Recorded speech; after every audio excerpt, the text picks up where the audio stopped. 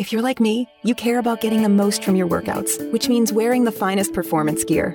You know, fabric that dries quickly and has superior moisture-wicking properties. Fabric so soft and comfortable you could, well, curl up and sleep in it. Introducing Sheex, spelled S-H-E-E-X, the world's first performance bedding line. Sheex began when two former elite athletes and coaches had an aha moment, combining everything we love about quality performance fabric with everything we love about comfortable, irresistible bedding. Unlike traditional sheets that trap heat, Sheex are breathable, so you aren't constantly waking up to throw off covers or add a blanket, so you sleep deeper, longer, and better. And Sheex bedding looks as good as it feels. Colors and styles that can match any decor at a price that will pleasantly surprise you.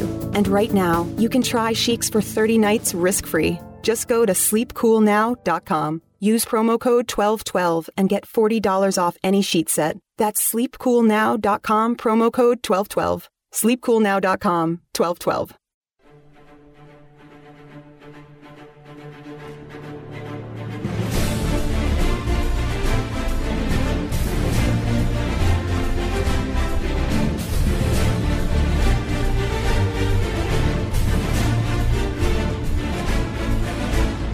Welcome to hour number one of this week's edition of the World According to Zig podcast. My name is John Ziegler, and this is the podcast where we talk about the news of the week, the events of my often bizarre life, and where we provide you with an oasis, if you will, of honesty and rationality in the desert of insanity and deceit, which is the American media, cultural, and political landscape. Lots to get to in this final week of the Barack Obama presidency as the world prepares for Donald Trump to be inaugurated as president of the United States. I'll have a few thoughts on saying goodbye to the Obama presidency, but really looking forward to this podcast because we have not one but two really good guests scheduled. In hour number one, we're going to be joined by Republican media consultant turned anti-Trump commentator Rick Wilson for a number of reasons. One, Rick has some really interesting opinions about Trump and his presidency and how this happened and what it all means. But he was also tangentially involved in the biggest story of the news this week, which was the entire Donald Trump Russia dossier story, which has so many different angles, and I'll cover each and every one of them better than anybody else you're going to hear in any media outlet. But Rick will provide his perspective and why he was tangentially involved in this story a little bit later on in hour number one. In hour number two, we're going to be joined by Ralph Cipriano, who is a writer out of Philadelphia who has been covering and breaking an amazing story involving the Philadelphia Catholic Church sex abuse, quote-unquote, scandal, and the conviction of 4 people, including a Monsignor in Philadelphia, that is falling apart in a huge way. 2 people are still in prison. A fake accuser has gotten $5 million. A Monsignor is facing a retrial. And on Friday, there was some bombshell testimony.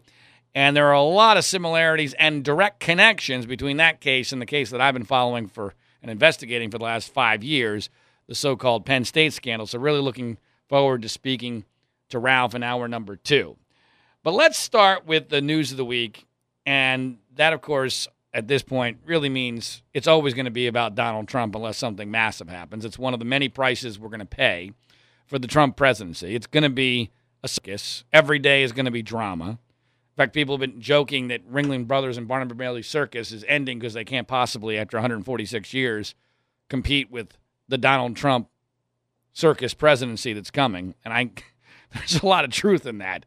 I mean, every single day is going to be drama, as we saw this week. And can you imagine what's going to be like when he's actually president of the United States?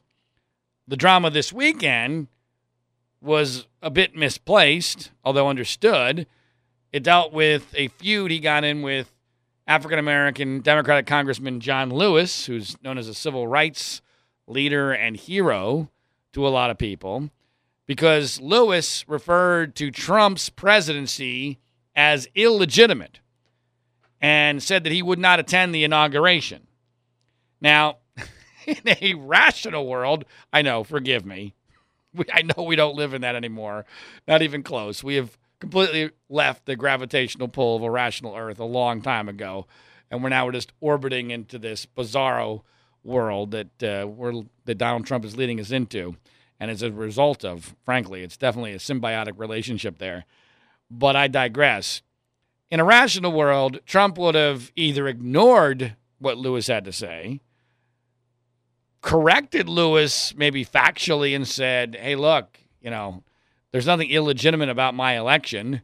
The Electoral College has been certified. I won without legitimate dispute enough states to get over 270 Electoral College votes. That means I'm president. And I hope that someday I'll be able to earn your respect and, maybe we can come together at some point. I mean, there's something along those lines. That would have been the mature way that every other president in the history of the United States, or president-elect, would have handled the situation. But no. We're in the uncharted territory of the Donald Trump presidency. And so Trump, his ego being as fragile as it is, him being as thin-skinned as he is, needed to attack. So he goes on the attack against John Lewis in a way that was not particularly well-based factually. It was poorly timed because we happened to be celebrating Martin Luther King Jr. holiday weekend. So, not that makes it inherently wrong, but your timing could be a heck of a lot better. So he creates this feud with the civil rights legend, John Lewis, who the media loves. This is one of these guys who can never do anything wrong because, after all, he's a civil rights hero. And, when you think about how the media treats people, it's almost nothing trumps, to use a term, not on purpose, no pun intended. Nothing trumps civil rights legend, or hardly anything does, when it comes to how the media is going to treat somebody. So Lewis is going to get every benefit of the doubt. Trump was stupid to go after him, but this is what Trump does. And this is, again, and I'm going to say this 1,000 times, I'm sure, before this is all said and done, however long this takes and wherever it takes us, that this is the price we pay.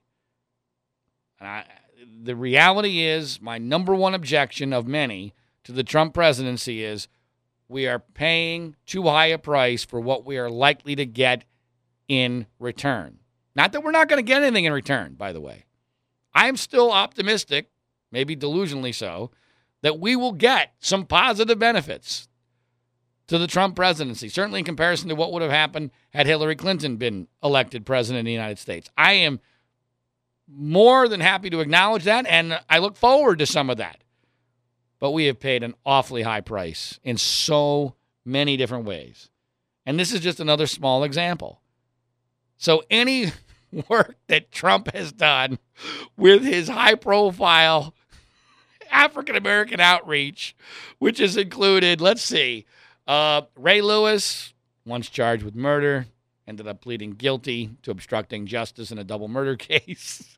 Kanye West, Don King, convicted of manslaughter.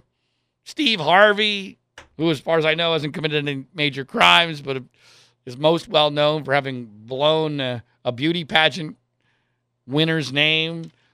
This is the outreach that Trump has done in very high-profile ways in the African-American community. Basically, if you're a famous black person who's willing to meet with him, then all of a sudden you get the legitimacy of a meeting and even a post-meeting press conference on a couple of occasions with the president-elect of the United States. Well, any positive that was done there, and I don't know if anything was done positively there, but it's been erased by this feud with John Lewis. Now, as to the issue of whether Trump is legitimate, I don't think that's the right word. Trump won. I've always acknowledged that. It's a miracle he won. It's amazing he won, but he won. So therefore, to say he's not legitimate is, in my view, not accurate. Now, are there several asterisks, if you will? Kind of like if you think about records in sports, sometimes there have been asterisks because the records were done under strange circumstances. Like, for instance, the home run records of Mark McGwire and Barry Bonds. To a lot of people, they have asterisks. They're still there in the record book. They still count, but because of the steroids, in a lot of people's minds, they're not, well, I'm going to use the word legitimate, which is the word that John Lewis used. But I think when you talk about a presidential election, that's a dangerous word to use as opposed to sports records. But the reality is people aren't going to give them quite the same weight because there are mitigating circumstances. Well, there are a lot of mitigating circumstances here. He lost the popular vote by almost 3 million votes.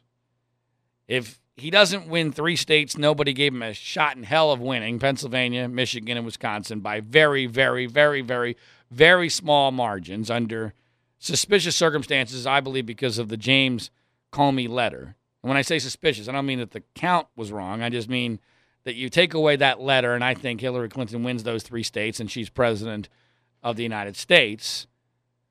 But when you can take those couple of things into consideration, then the fact that we now know that Russia and Vladimir Putin were proactively trying to help Donald Trump win, went out of their way to try to destroy his opponent's candidacy.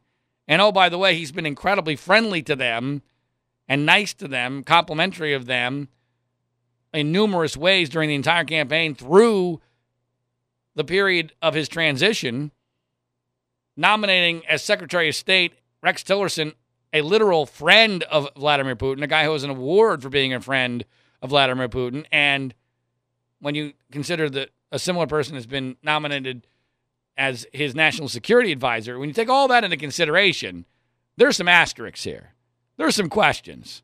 He does not come into the presidency, Donald Trump, with any sort of a mandate. And that matters.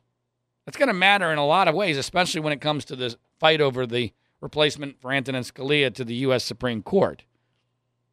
So I don't agree that Trump is illegitimate from a technical standpoint, but I do think that it is certainly credible to put an asterisk or two on his election, which diminishes his mandate. By the way, I would have said the same thing about George W. Bush, who absolutely won the 2000 election.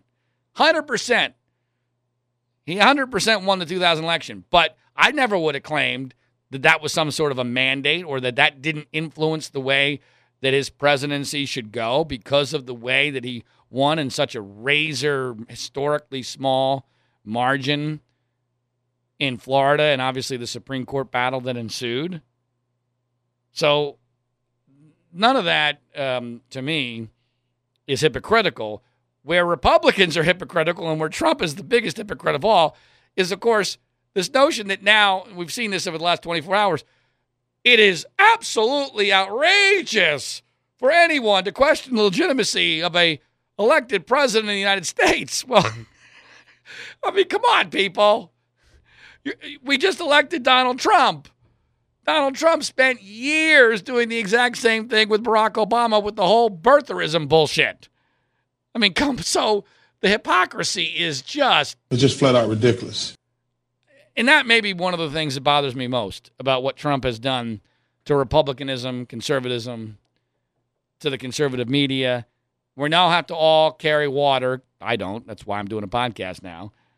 But they all have to carry water for essentially a cult leader. That's what Trump is. He's become a cult leader. So all facts, all logic, all consistency, it's all out the window. You must say whatever supports the leader at that moment. And so for Trump to get all upset about a congressman calling him illegitimate after what he did to Barack Obama without a remotely close to a fact is just, it is absolutely outrageous. It's hypocritical.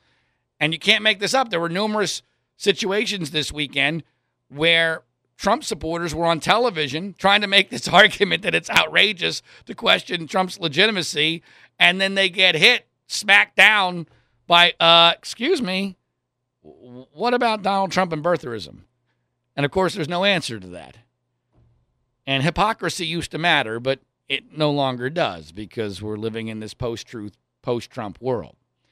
Now, all of this is tangentially related to the biggest story, I believe, of this week, a story that has many layers, and that's the story of this so-called Russian dossier that was apparently presented to the president, the vice president, and to the president-elect in apparently a couple different forms. A dossier that was prepared by a former British spy who apparently is a credible person. Christopher Steele is his name, which has some really incredibly explosive allegations / conclusions in them.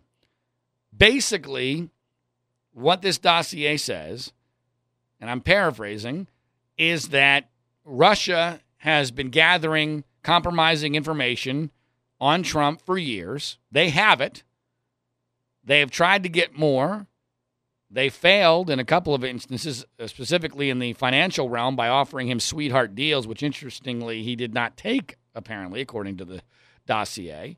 But they have video and audio of him, among other things, engaged with prostitutes in a bizarre sex act, which supposedly was meant to defile the bed used by Barack and Michelle Obama while they were in Russia, which doesn't seem right. And I forget about the moral aspect of it. I'm just talking about when I read it, I went, really? That doesn't smell right, literally and figuratively. It just doesn't seem plausible. It doesn't seem Trump. I mean, part of it seems Trump-like. The part about the prostitutes, I'll buy that. No problem at all. I have zero issue believing that Donald Trump was engaged with Russian prostitutes while hosting the Miss Universe pageant in Russia. That's not an issue. But there are other deeper issues related to the dossier, including basically that Russia very systematically, proactively wanted to get compromising information on Trump and to help him win the presidency so that they effectively would have blackmail on him, and that they did not want Hillary to be president because they thought that she would be less controllable, that she would be more dangerous to them, and that effectively they could control, and these are my words, the stooge that is Donald Trump. Now, there's nothing to prove anything that's in this dossier. So there's two basic issues. Is what's in the dossier true? And how did the media handle the issue of the dossier? With regard to the news media, Trump got a huge break. And this happens a lot with him. He's a very lucky guy. He'll be the first one to tell you this. You know, with him. With me, it's just works. You know, it's magic. Everything's just magic. Or luck. If it's magic, which I don't believe in, then it'll maintain itself. If it's luck, eventually it's going to run out. But it did not run out this week. So because there were two aspects to this story from a media perspective. The first was what CNN did. CNN reported that the president and the president-elect had been provided information by our intelligence community that Russia had been seeking and may have obtained compromising information on Donald Trump. That, ladies and gentlemen, is a news story.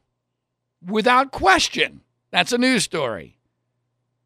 Why is it a news story? Because the intelligence community deemed this information, which CNN did not provide details of, deemed it important enough to provide it in a briefing to the president and the president-elect. That's a news story. And CNN had numerous very well-connected sources, and they had several high-profile and credible reporters on the story. And since then, numerous things have happened which have, I believe, increased the credibility and vindicated the credibility of CNN's original story. But here's where Trump got lucky. See, this dossier had apparently been making the rounds for months, even before the election. Numerous media outlets had it. One of the media outlets which had it was BuzzFeed. Now, BuzzFeed is a very popular website, but not exactly the bastion of journalistic integrity or without a whole lot of record in breaking major news stories and serious topics. It's really not their thing. But my guess is that numerous media outlets had this dossier, and BuzzFeed looks around and they think, okay, well, CNN has reported that at least either this document or a summary of this document was provided to the president and president-elect. That makes this document newsworthy. See, this is the way the news media works. They always want cover for any, they want the juicy story, but they need a juicy story that will also not get them crushed. So they need some sort of cover. So CNN comes out and BuzzFeed, I think logically, says, oh, well, this makes this document newsworthy, relevant. We don't know if it's true what's in this dossier, but we're going to publish it, frankly, because I think they felt as if other outlets had it and they were going to scoop them because they came out wham. I mean, I don't know what the exact time was, but it was almost instantaneous where BuzzFeed decides to publish the dossier right after CNN reports what they did. Well, BuzzFeed got crushed by the rest of the news media and by the public and the internet reaction because none of this is substantiated, and it got labeled as fake news. Fake news is new buzzword, which is really aggravating because it's now being used sometimes to label stories that might be true but haven't been proven yet that you don't like. And Trump knows this, and he's been very, very effective at this. And so the Trump people hit back really hard, calling it fake news, saying it was outrageous for BuzzFeed to do this. And then CNN, in my view, panics. CNN thinks that they're being connected, and the Trump people are, in fact, trying to connect them. And there's no question that at his press conference, Donald Trump connected incorrectly what CNN did and what BuzzFeed did together. And CNN thinks, oh, no, we're getting attacked for something we didn't do. So what does CNN do? Instead of defending BuzzFeed and saying, wait a minute, they've made a legitimate choice, a choice we decided not to make, but it's certainly relevant information, even if we know that it's not substantiated as of yet. That would have been the proper take, both politically as well as ethically. But no, CNN panics, and they throw BuzzFeed under the bus. Well, this creates the sense, the perception that there's blood in the water, that some journalistic crime has been committed. Therefore, anyone close to that journalistic crime must be guilty. In a weird way, and I'm sure I'm the only person in America that thought of it this way, but it's actually a pretty good analogy.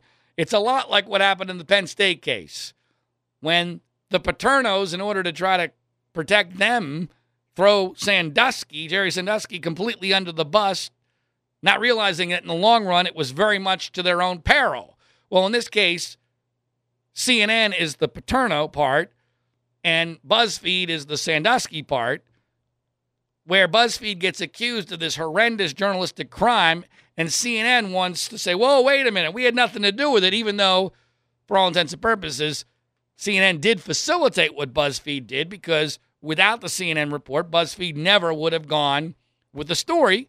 But that's legitimate because it wasn't newsworthy and relevant. Not to mention they didn't have the political cover yet. But I wrote a column, which you can find at freespeechbroadcasting.com, where I defend vigorously BuzzFeed. It's appropriately titled In Defense of BuzzFeed. And I'm no BuzzFeed fan. I despise all elements of the news media. And I despise stories that aren't true. But there are a lot of reasons why what BuzzFeed did was not just legitimate, it was obligatory. And part of that is not just because it's relevant because it became part of a presidential briefing, but because of the nature of the Trump presidency. This is not a normal situation. Let's pretend that the president-elect was normal and had none of the connections to Russia that Donald Trump has, that I've already listed earlier on in this hour. Let's pretend it's just a normal president-elect. And all of a sudden, out of the blue, this bizarre document with these salacious allegations comes to light. That would not be as legitimate because it wouldn't make any damn sense. This, whether it's true or not, at least makes sense. We've got a guy who is weirdly, inexplicably soft on Vladimir Putin, both personally and politically, in Donald Trump. His appointments to major positions like Secretary of State, National Security Advisor, almost invite the question of what the hell is going on here with regard to connections to Putin. We already know that Russia hacked into the DNC for the express purposes of trying to help Donald Trump be elected. And I guess the most important element of this, which nobody else mentioned that I saw, but which I do get into in the column that I referred to, which you can find at freespeechbroadcasting.com, is that this is imperative that this information get out because as blackmail information, it loses its value to compromise our president, assuming it's true, if everybody knows about it. So in a way, BuzzFeed was doing Trump two favors. One, theoretically, BuzzFeed was destroying the value of Russia's blackmail information. But two, and this is not what BuzzFeed intended, but they were actually creating the misimpression that somehow this was a journalistic crime or this was fake news. And so Trump was able to claim in a way that I think was under the category of dost thou protest too much, which is highly suspicious. I wrote a column about that yesterday, which you can find at freespeechbroadcasting.com. A very telling response that I think indicates a great insecurity by Donald Trump on this issue. And the reality is that I'm more convinced that there's something to this dossier today than I was the day it came out. The day it came out, I read it and I thought, this just doesn't feel right. Doesn't seem legitimate. Doesn't seem true.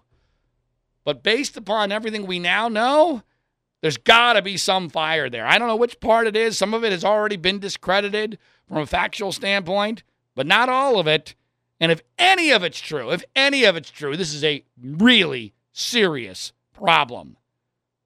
But the Trump team, at least for now, has won this battle with the news media, which was the top title of another column I wrote. Again, you can find it at freespeechbroadcasting.com. A column I wrote for Mediaite about how Trump won yet another battle with the news media.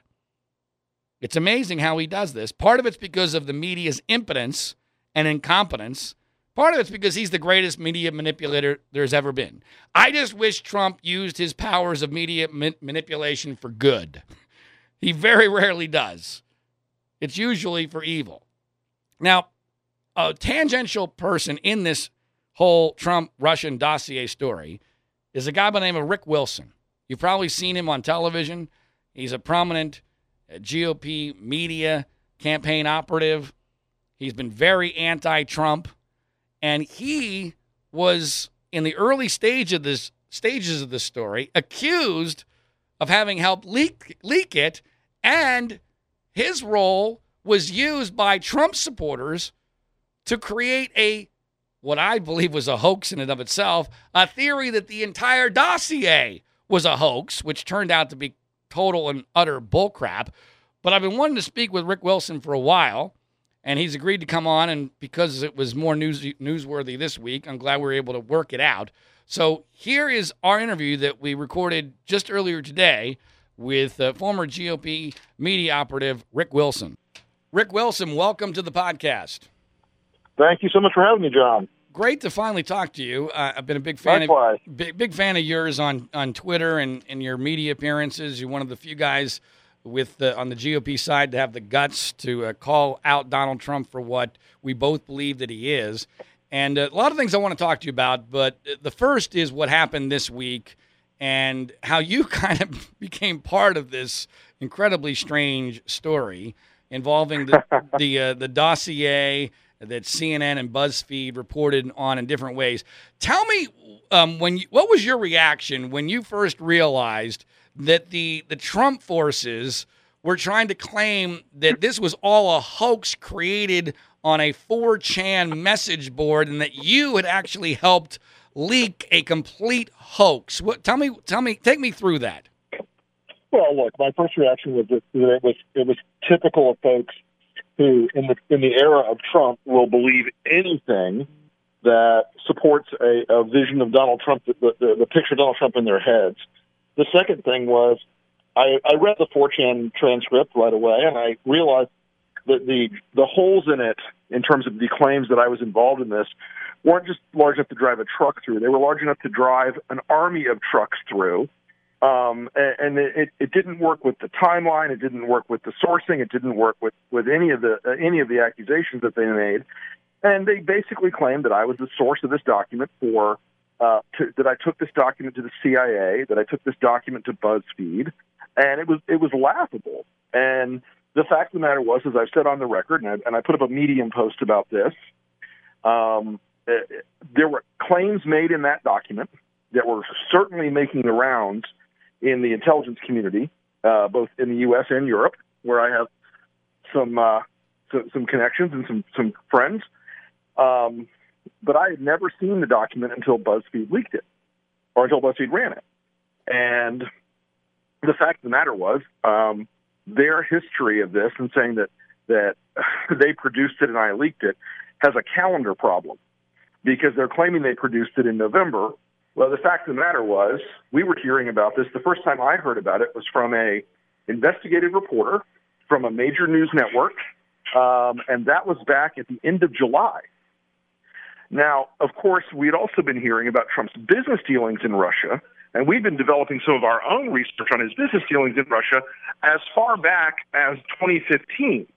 Because this is a guy who once you start digging through the transcript and the record, this is a guy who has got an awful lot of interesting ties to Russian businesses, both in the U.S. and in Russia, that he has denied and tried to walk away from, and frankly, in a couple of cases, even gone so far as to basically perjure himself, like in the depositions he gave about Felix Sater, a guy who's directly tied to the Russian Bratva, the Russian mob, who works one floor down from him in his building and was responsible helping to finance some major Trump deals. So, this was something, like I said, that was out there, and the ties to Russia were out there, which a lot of us were chasing, and a lot of folks in the intelligence community were chasing very vigorously, well beyond just this sort of prurient, sex-related stuff. Folks were looking at, whether this guy was compromised by Vladimir Putin in a variety of ways. Rick, one of the more amazing elements, and there are several of them, of this whole deal is that not only did major players in the conservative pro-Trump, and I don't even want to use the word conservative anymore, the pro-Trump media, like Matt Drudge. Yep. Matt Drudge picked up this bullcrap hoax theory that you were involved with this, and yet there's never any real condemnation of that. In fact, I'll guarantee you that millions of Trump fans still believe it now, and they're the ones claiming. Of course they do. And the funny part is, or maybe the tragic part, is that they're thinking that this makes the dossier story fake news when they're the ones believing the real fake news. They are believing a hoax, which is an admitted hoax, published by a group of teenagers in 4chan, despite every piece of evidence to the contrary. I mean, and the basic key here is the claim that I was the person who's the source of this document to both the CIA and to BuzzFeed. I made it very clear. I've stated it on the record that if anyone at BuzzFeed thinks anyone thinks I'm the source for BuzzFeed, that I would have done it off the record, obviously, because this was leaked to them off the record or on background. And so what I said was, I officially hereby release BuzzFeed from any confidentiality agreement that I would have given or would have expected from them in the course of doing this. So BuzzFeed is clear and free to have anyone call them, including Rush Limbaugh, who went after me on Friday afternoon, have anyone call them and say, hey, did this come from Rick Wilson? He has waived any confidentiality agreement. Well, since it didn't come from me, that question could be easily asked and resolved. Now, not one of these people, Rush Limbaugh or Gateway Pundit or any of these other folks, managed to rouse themselves enough to actually make that phone call and ask that question. I mean, I've done something extraordinary, which is to say to any, if you can ask any reporter that ran anything about this, if I shopped this memo to them or leaked it to them or gave it to them or even talked to them about it, because the first time I saw it was the day it ran in BuzzFeed. Rick, full stop. All right. Now, let's move on to some other elements of this. Sure. Part of why you were fingered incorrectly as the potential leaker of this dossier is your connection to John McCain and his old presidential campaign. And it is true that McCain played a role, although apparently a very minor one, and maybe one that wasn't even relevant. But there's no question that this document got into the hands of John McCain and that he passed it on. And he has said publicly that he's uncertain as to whether or not the document is true. Based upon what... Go ahead. Did you let me give you one more thing. This was another area where these guys really screwed the pooch. Okay. Okay. If they knew anything about my relationship with John McCain, it's testy to say the least. Right. John and I are not friends. John and I are not allies. John and I are not buddies. John has had a lot of harsh stuff to say about me over the years. When I produced the original ad against Max Cleland in Georgia, right, John McCain was one of the Republicans who was losing his mind about me having done that. Right. When I produced the original Reverend Wright ad, John McCain was very no bueno with that. Right. So this is not a guy who likes me or trusts me or that we interact. Right. I respect the senator's service to our country profoundly. I've always said so. Right. But I've never worked for John McCain. We're not friends. And if these guys knew anything about Washington and the Republican political enterprise, they would have recognized it, saying that of course I took it to my buddy John McCain to get it out there. Right. Was just laughable. Well, of course, but and I wasn't even mentioning it in terms of the credibility of the or the lack thereof of the 4chan story, because we've already discredited that. I'm moving on to trying to figure out whether this dossier itself has credibility.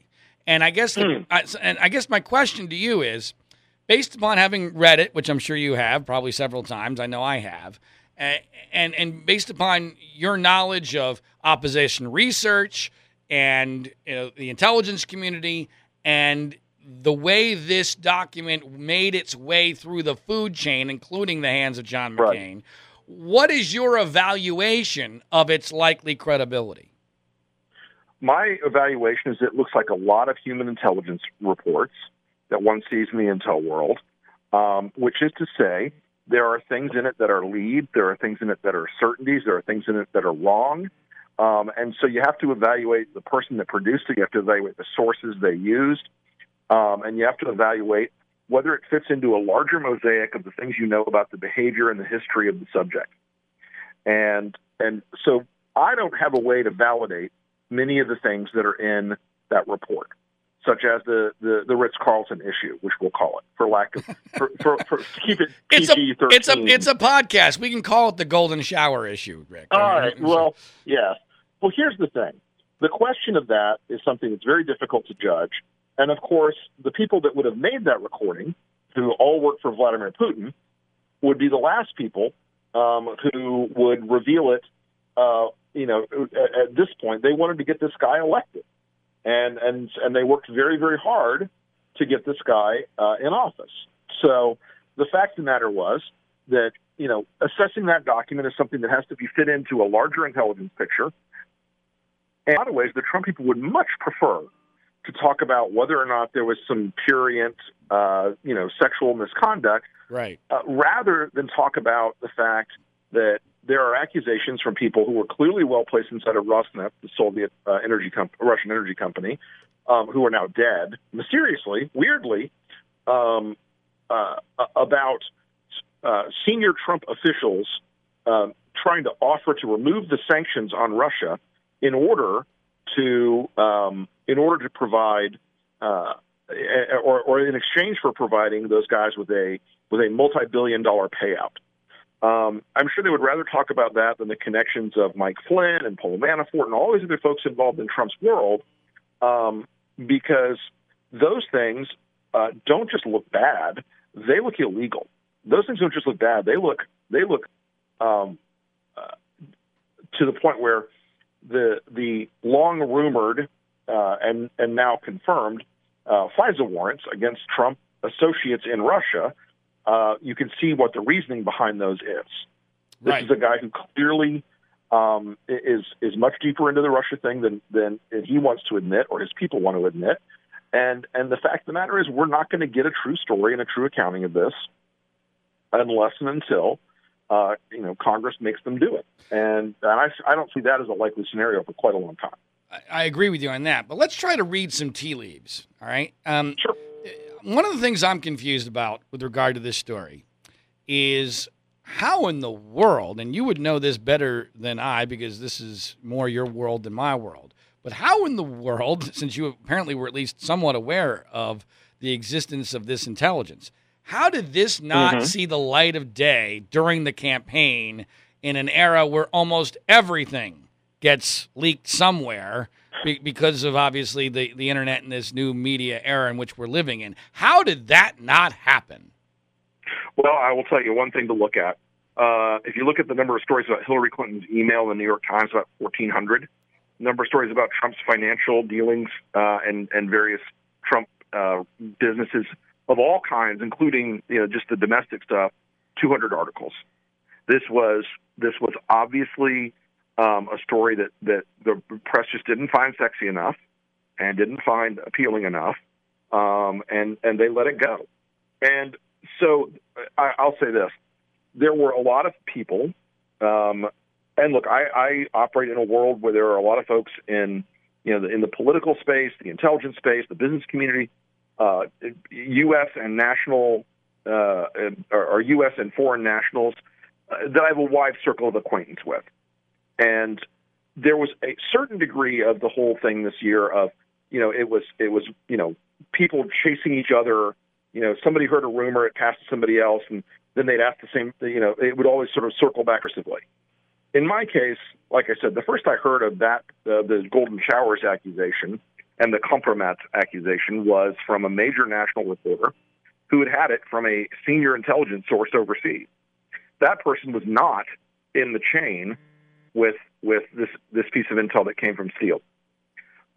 There are, as Paul Wood of the BBC has reported, multiple other sources out there who are saying there's more than one report about this. There's more than one incident that intelligence services have been talking about and wondering about and worried about for the entire year.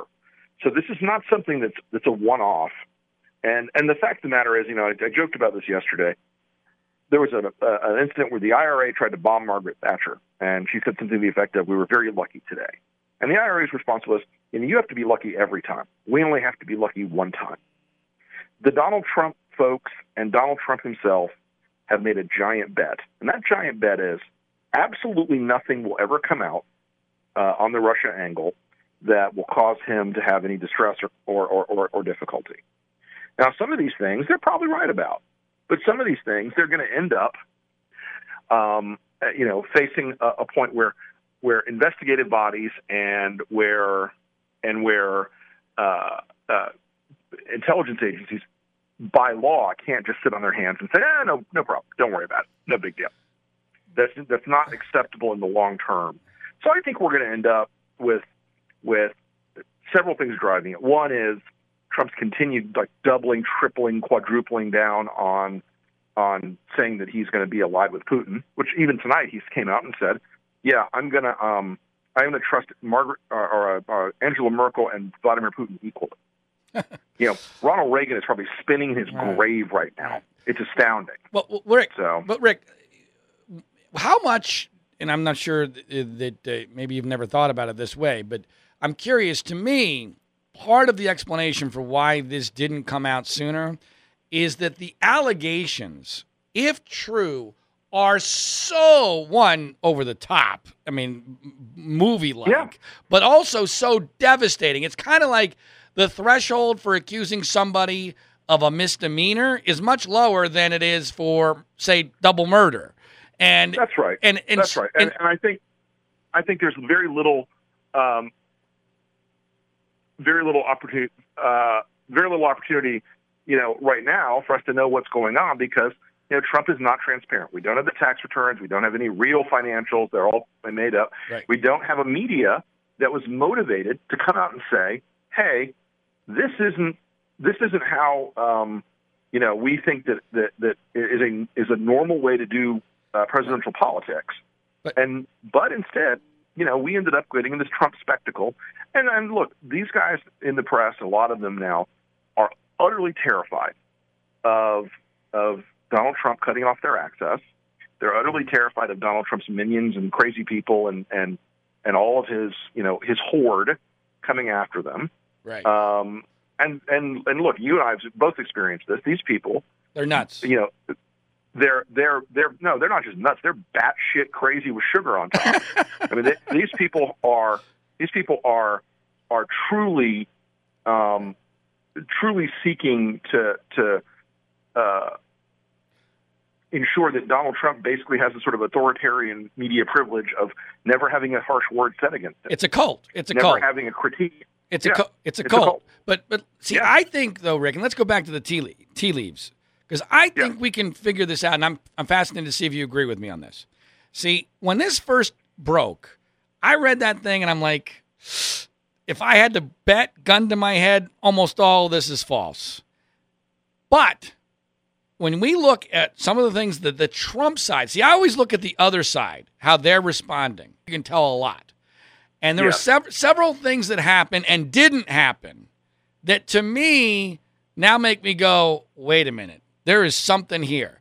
Number one was that Kellyanne Conway, his former campaign manager's performance on CNN with Anderson Cooper. She not only had no clue of the facts, which tells me, correct. And you know how this works. When there's a crisis and you're not getting the facts from the only person who knows, which is your candidate or your president, that's a red flag. Because when they're not telling you the facts, there's a reason they're not telling you the facts. It's not because there's another thing. Go ahead, John. There's another thing that isn't widely publicized, but it's been reported out there. When the RNC came on board to basically say, we're going to help you, Donald, because now you're our nominee, they said one of the things we'll be doing is putting together a big defensive opposition research package. The Trump people said, oh, fuck, you will not. Right. They never did oppo on Trump. Right. And they just didn't care. They just didn't do it. Well, either that or they were afraid of pissing Trump off because he said he didn't want it. There's that. Okay, yeah. but let me go through this. So we have Kellyanne Conway with a very strange and pathetic performance where she is throwing out buzzwords, fake news. No one likes the media. She doesn't know the facts. She's all over the place, and I'm like, whoa! I mean, I almost started to believe the Golden Shower story purely on her CNN appearance.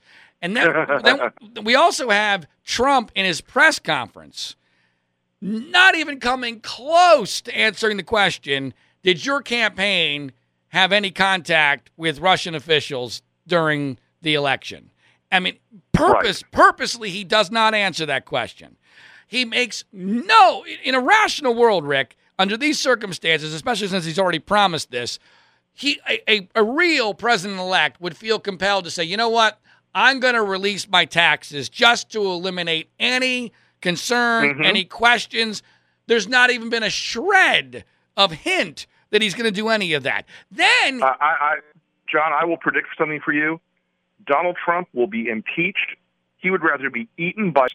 That's probably true. They're the Rosetta Stone. They're the Rosetta Stone of everything about this guy, and including things like his lack of giving to actual charities, his lack of his lack of tax, lack of paying taxes by using a variety of real estate exemptions and whatnot. I mean, this is a guy who quite obviously views giving up his tax returns as something that is akin to death. Right. And they're never going to do it. He will always lie and say, "Oh, we're under audit. And they can't be released." Right. Which is, of course, a completely laughable. And he lie. also said, by the way, at one point, if he won, he would release them. I mean, he's lied numerous times. But let me just finish this. So yesterday, on Saturday, he tweets out, and this is in the middle of the John Lewis thing, which distracted everybody from this, although I wrote a column about it on Mediaite. He tweets in all caps, which is strange to begin with. I mean, usually you block somebody that does that. He tweets in all caps a claim tagging the wrong tiny little One American News Network, which didn't even make the report, that somehow the dossier had been considered to be fraudulent by investigative insiders. Now, to me, that is a massive indication, knowing Trump the way that I think that I do and his mentality, of his insecurity on the issue. He's the only one on the planet, Rick, as you know, who knows whether there's anything true in that dossier. He would know. Yeah. He knows better than anyone if it's really a fraud. If it's really a fraud, what is he doing tweeting about it in all caps, citing the wrong tiny little pro-Trump news outlet? How does that make any sense, Rick? Which, as I think it was you who noted, a news outlet that Corey Lewandowski went to work for a week ago. Yes, exactly. And I don't know, call me a crazy conspiracy theorist, but that seems to me to be rather a strong indicator. And look, the reaction they've had to this, and look, I'll give Kellyanne credit for one thing. That woman is relentlessly on message. She is relentlessly on message. What she's not, honestly, in my view, is informed. I don't think Trump has told her a damn thing about this. No, she's guessing. I think she's guessing. I think she's trying to play the media, which she's very, very good at. She's very talented at that. And I think that there's a sense that she can get away with it if she just blusters hard enough, long enough. Right. But do you agree with me that the response here from Trump and his team is consistent with that dossier having truth in it? The response that they have displayed to this is, I think, telling and strange and over the top intense. I mean, these folks are not concerned about this just because it questions Trump's legitimacy. They're concerned about it because the few of them at the senior level, I think, have been, finally convinced that if the intelligence agencies in this war Trump is having with them have more and they release it, it puts Trump in a terrible situation, and it also puts his congressional defenders and allies in an even worse situation. See, to me, the greatest fear here, Rick, is that Trump is incredibly soft on Russia and Putin for his whole term because he's afraid of what they might have on him and what might release, which, by the way, he heightened the value of, but by denying its existence, which frankly is treasonous if it's true. I mean, if he's lying, in my view, he's committed treason because he has given power to an enemy of the United States over the presidency. That's and anyone who doesn't believe that Russia is a hostile foreign power, right, and a dangerous hostile foreign power that is engaged in the wholesale killing of folks with things like shooting down airliners, invading neighboring countries, disrupting the elections in other countries, killing journalists. If anybody thinks that Russia that's normal and that's okay just because Russia seems to like Trump and they use that as an excuse, I hesitate at all times to use the T word, but that's right up, if that's not treason, it's getting to third base. Right. I hear you. Now, we're speaking with Rick Wilson, who is a longtime GOP media campaign operative who has become a very vocal anti-Trump critic. And, Rick, there's so many things on the eve of his inauguration I could ask you about, but I just want to talk briefly in the time we have left about Trump's coming presidency in general terms. And Sure. One of the things that has me so conflicted, of many, is I don't even know whether to root for the guy anymore. Because, and this sounds strange, because obviously I want what's best for the country. Sure. And I want to somehow survive this whole thing, and I want to beat back liberalism or socialism if possible. But I guess what I'm saying here is I don't know, honestly, politically, in the long term, whether or not we're better off if Trumpism succeeds or if it fails. What's your view on that? My view is this, and this is something that Trump supporters never understand.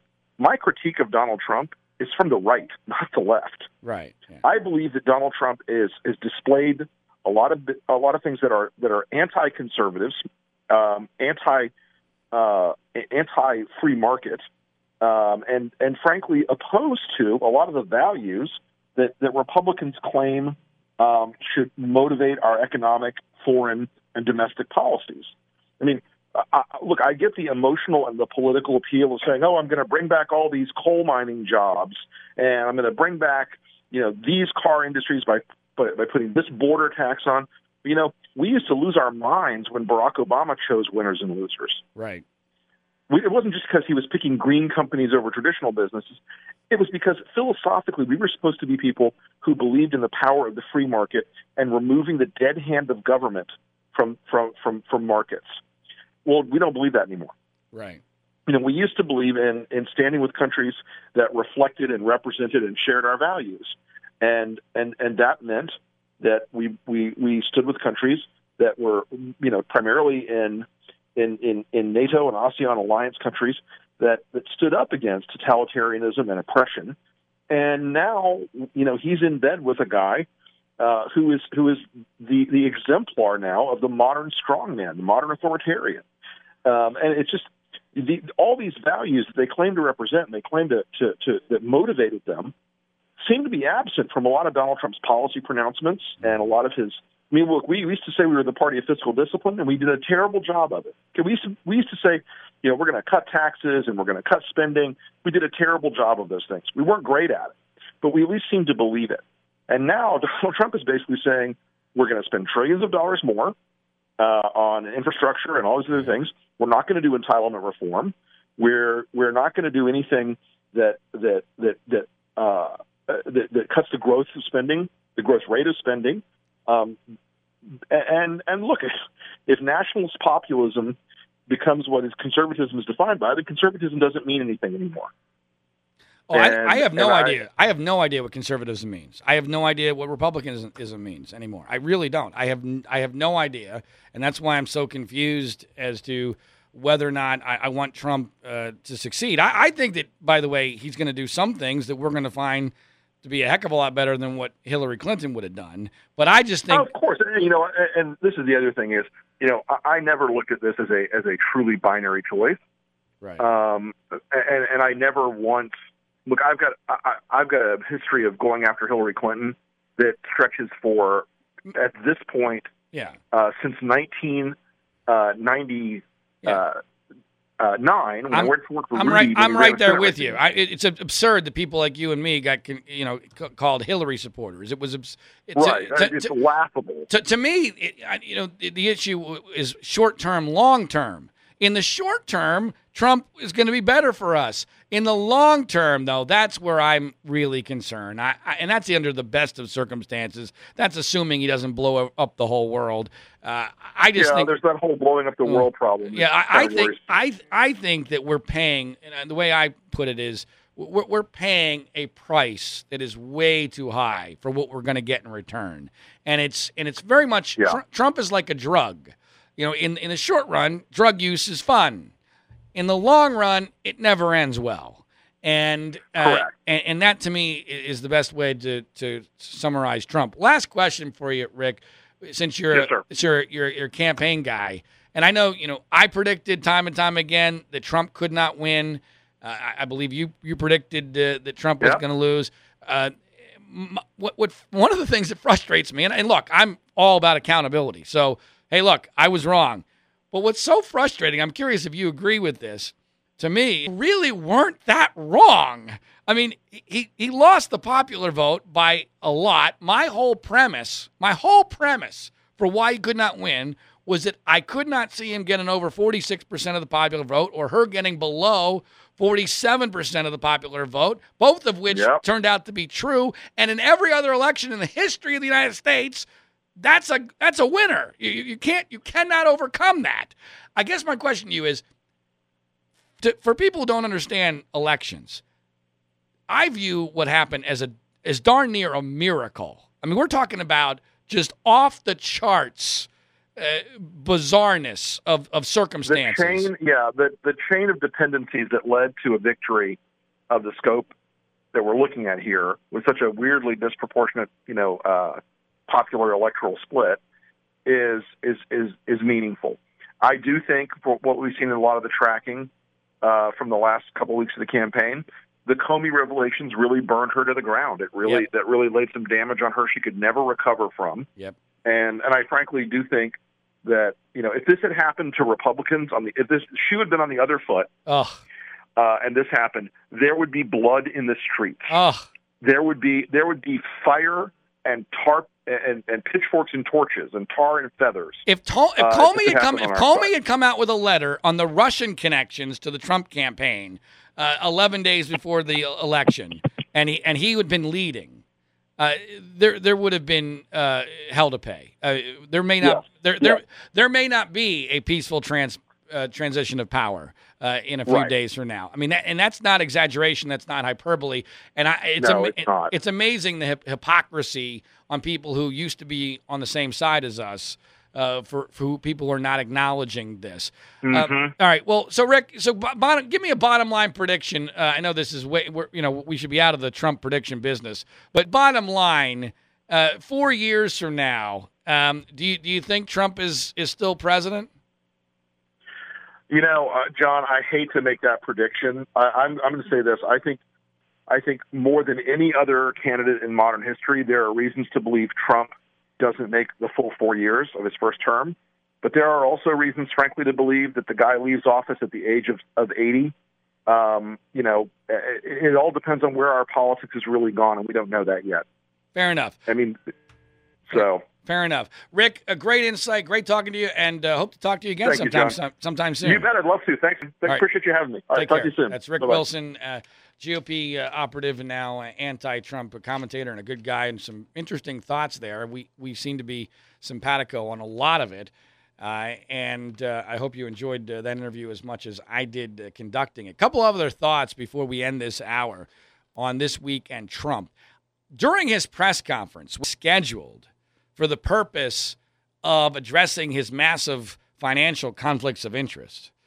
And, maybe the most amazing thing about Trump during any given week are the stories that don't get much attention.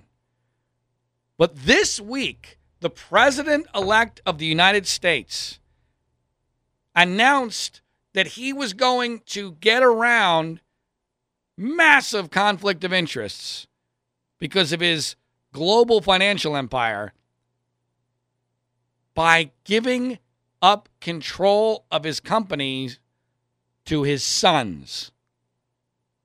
That's pretty much it. Oh, I forgot. He's going to promise not to speak to his sons about the businesses. It's just flat out ridiculous. Seriously. I love the poorly educated. It's unbelievable. But if this is an issue that American people don't care much about, they don't really understand. This is the advantage that Trump has because I love the poorly educated. This is outrageous. And by the way, it would be absurd under any circumstances, but in Trump's case, it's more ridiculous because of the nature of his empire. I mean, all of his holdings have his name on them. It's not like he's going to forget where he has holdings he's in, what states he's in. The reality is he'll know damn right well what decisions he's making, which will benefit or potentially harm his business holdings. Even if somehow, as improbable as it would be, especially for a guy who you can't trust, that you're just going to say, oh, well, he's not going to talk to his sons about it. This is a joke. This is an utter joke. And yet, no one cares. No one cares about issues of conflict of interest. And the media is impotent to do anything about it because they're distracted by other things, and it doesn't get ratings. And by the way, while we're on it, and this just occurred to me this week, of all the myriad of problems that we have put upon ourselves by electing Donald Trump, which no one ever thought about, here's one for you. And I know this sounds incredibly morbid, but I'd love for someone to tell me where I'm wrong in worrying about this, and I haven't seen much of anything else about this. What about the fact that every property in the world with the Trump name on it on January 20th instantaneously becomes a prime target for a terrorist attack? Because effectively, if you're ISIS, if you're Al-Qaeda, or if you're just a foreign country, you take control of a Trump property, even a property that's not his but just has his name on it, perception-wise, media-wise, you've basically taken over part of the White House. Part of his property, even though technically it's not his. Perception is reality. How is that not going to be a massive problem and a major temptation? And by the way, his entire reasoning behind his quote-unquote solution to his financial conflicts is that he effectively, this is the bottom line, any other solution would have cost him too much money and that wouldn't be fair. I'm paraphrasing, but that's basically his logic. Okay, buddy, but that's why the presidency is what it is. I'm sorry. I agree. I agree that most of the other solutions would have ended up costing him money. But that's why you're in the big leagues now.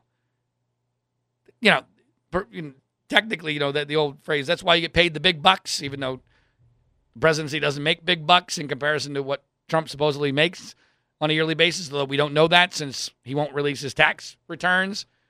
But the reality is, I'm sorry, but that's what you signed up for when you ran for president. And he's not having his feet held to the fire here because the news media is powerless. They're impotent. They've lost their influence. No one trusts the media, and the media will only cover stories that gets ratings, which is why his tax returns, they don't get ratings, so he got away with that, and he's going to get away with this financial conflict of interest issue as well. And oh, by the way, stories that didn't get much play this week from Donald Trump. The president-elect of the United States, a Republican, met with Robert Kennedy Jr. on the issue of vaccinations, which Robert Kennedy Jr., son of Bobby Kennedy, liberal Democrat, Kennedy family, all that, he doesn't believe in vaccinations. He believes that vaccinations cause autism, even though there's no real evidence nor logic of that. Apparently, Jenny McCarthy was unavailable. So he meets with Robert Kennedy Jr., and apparently Kennedy is being considered to head some sort of committee on vaccinations, which, just by virtue of his last name and his Democratic pedigree alone, should be a disqualifier. But, oh, by the way, what about the fact that he's a nutjob conspiracy person with regard to vaccinations? And yet, I'd venture to guess 90% of the American people don't even know this happened. It is amazing. It is absolutely extraordinary what's happening. And there's too much to cover. Our attention spans are too short. The media is too incompetent and too impotent to do anything about it. So that's where we are on the eve of the Trump presidency. Amazing how little, really, the end of the Obama presidency has gotten with regard to attention. There's been some efforts. CNN has done a couple of documentaries on the end of Obama and the end of Michelle, and liberals are all, of course, upset that this is the end of his 8 years. for a guy who once made a movie called Media Malpractice, How Obama Got Elected and Palin Was Targeted back in 2009, I never dreamed that I would be in a situation where a Republican would be coming in who scared me more than Barack Obama did. But Obama will never, ever, ever, ever, ever, ever, for better or for worse, and I take some solace in this, ever be able to get around the one major fact about his legacy. He was replaced by the guy who wrongly spent years claiming he was an illegitimate president because of his lack of a birth certificate and he wasn't born in the United States. In other words, the guy who was the most obvious and dramatic condemnation of him possible, which effectively erases an enormous amount of Obama's legacy. Much like Bill Clinton was replaced by the son of the guy who Clinton beat. That didn't happen by accident. He was repudiated. Now, frankly, I think we've gone too far in the other direction with regard to repudiation because I don't trust Trump at all. But I can take at least some glee in the fact that forever and ever, nothing will ever change. Doesn't matter that his approval rating is 54, 55%, whatever the hell it is. Obama was replaced in the greatest repudiation that was theoretically even possible. So we got that going for us, which is nice. All right, that's the end of this hour of the World According to Zig podcast. If you like this, and look, I do this for free. You don't pay for this. If you like it, tell somebody you like it. All I ask is two things. Tell somebody you like it and share it on social media, whether that's Twitter or Facebook. And the second thing is, if you're one of those people who sleeps at night and uses sheets, do yourself a favor and listen to this important message. Coffee? Oh, thanks. How did you sleep? Ugh, like a baby. I don't want to get out of bed. Ever. These sheets are incredibly soft. What did you say they're called again? Performance bedding by Sheets. Performance bedding? Yeah, they're made from super high-tech performance fabric. They're incredibly breathable, so you're not waking up at night throwing covers off and then an hour later throwing them back on. Huh, no wonder I slept so good. Since I started using Sheets, I sleep like a baby. No more sweaty nights for me. No? Well... Well, I like them because they're soft. They feel like, silk. Performance fabric, huh? Maybe we should... Oh, I don't know. Try them out again? Comfort and performance for better sleep. That's Sheets. S-H-E-E-X. Sheets. Try Sheets for 30 nights risk-free. Go to sleepcoolnow.com. Use promo code 1212 and get $40 off any sheet set. That's sleepcoolnow.com, promo code 1212. Sleepcoolnow.com, 1212.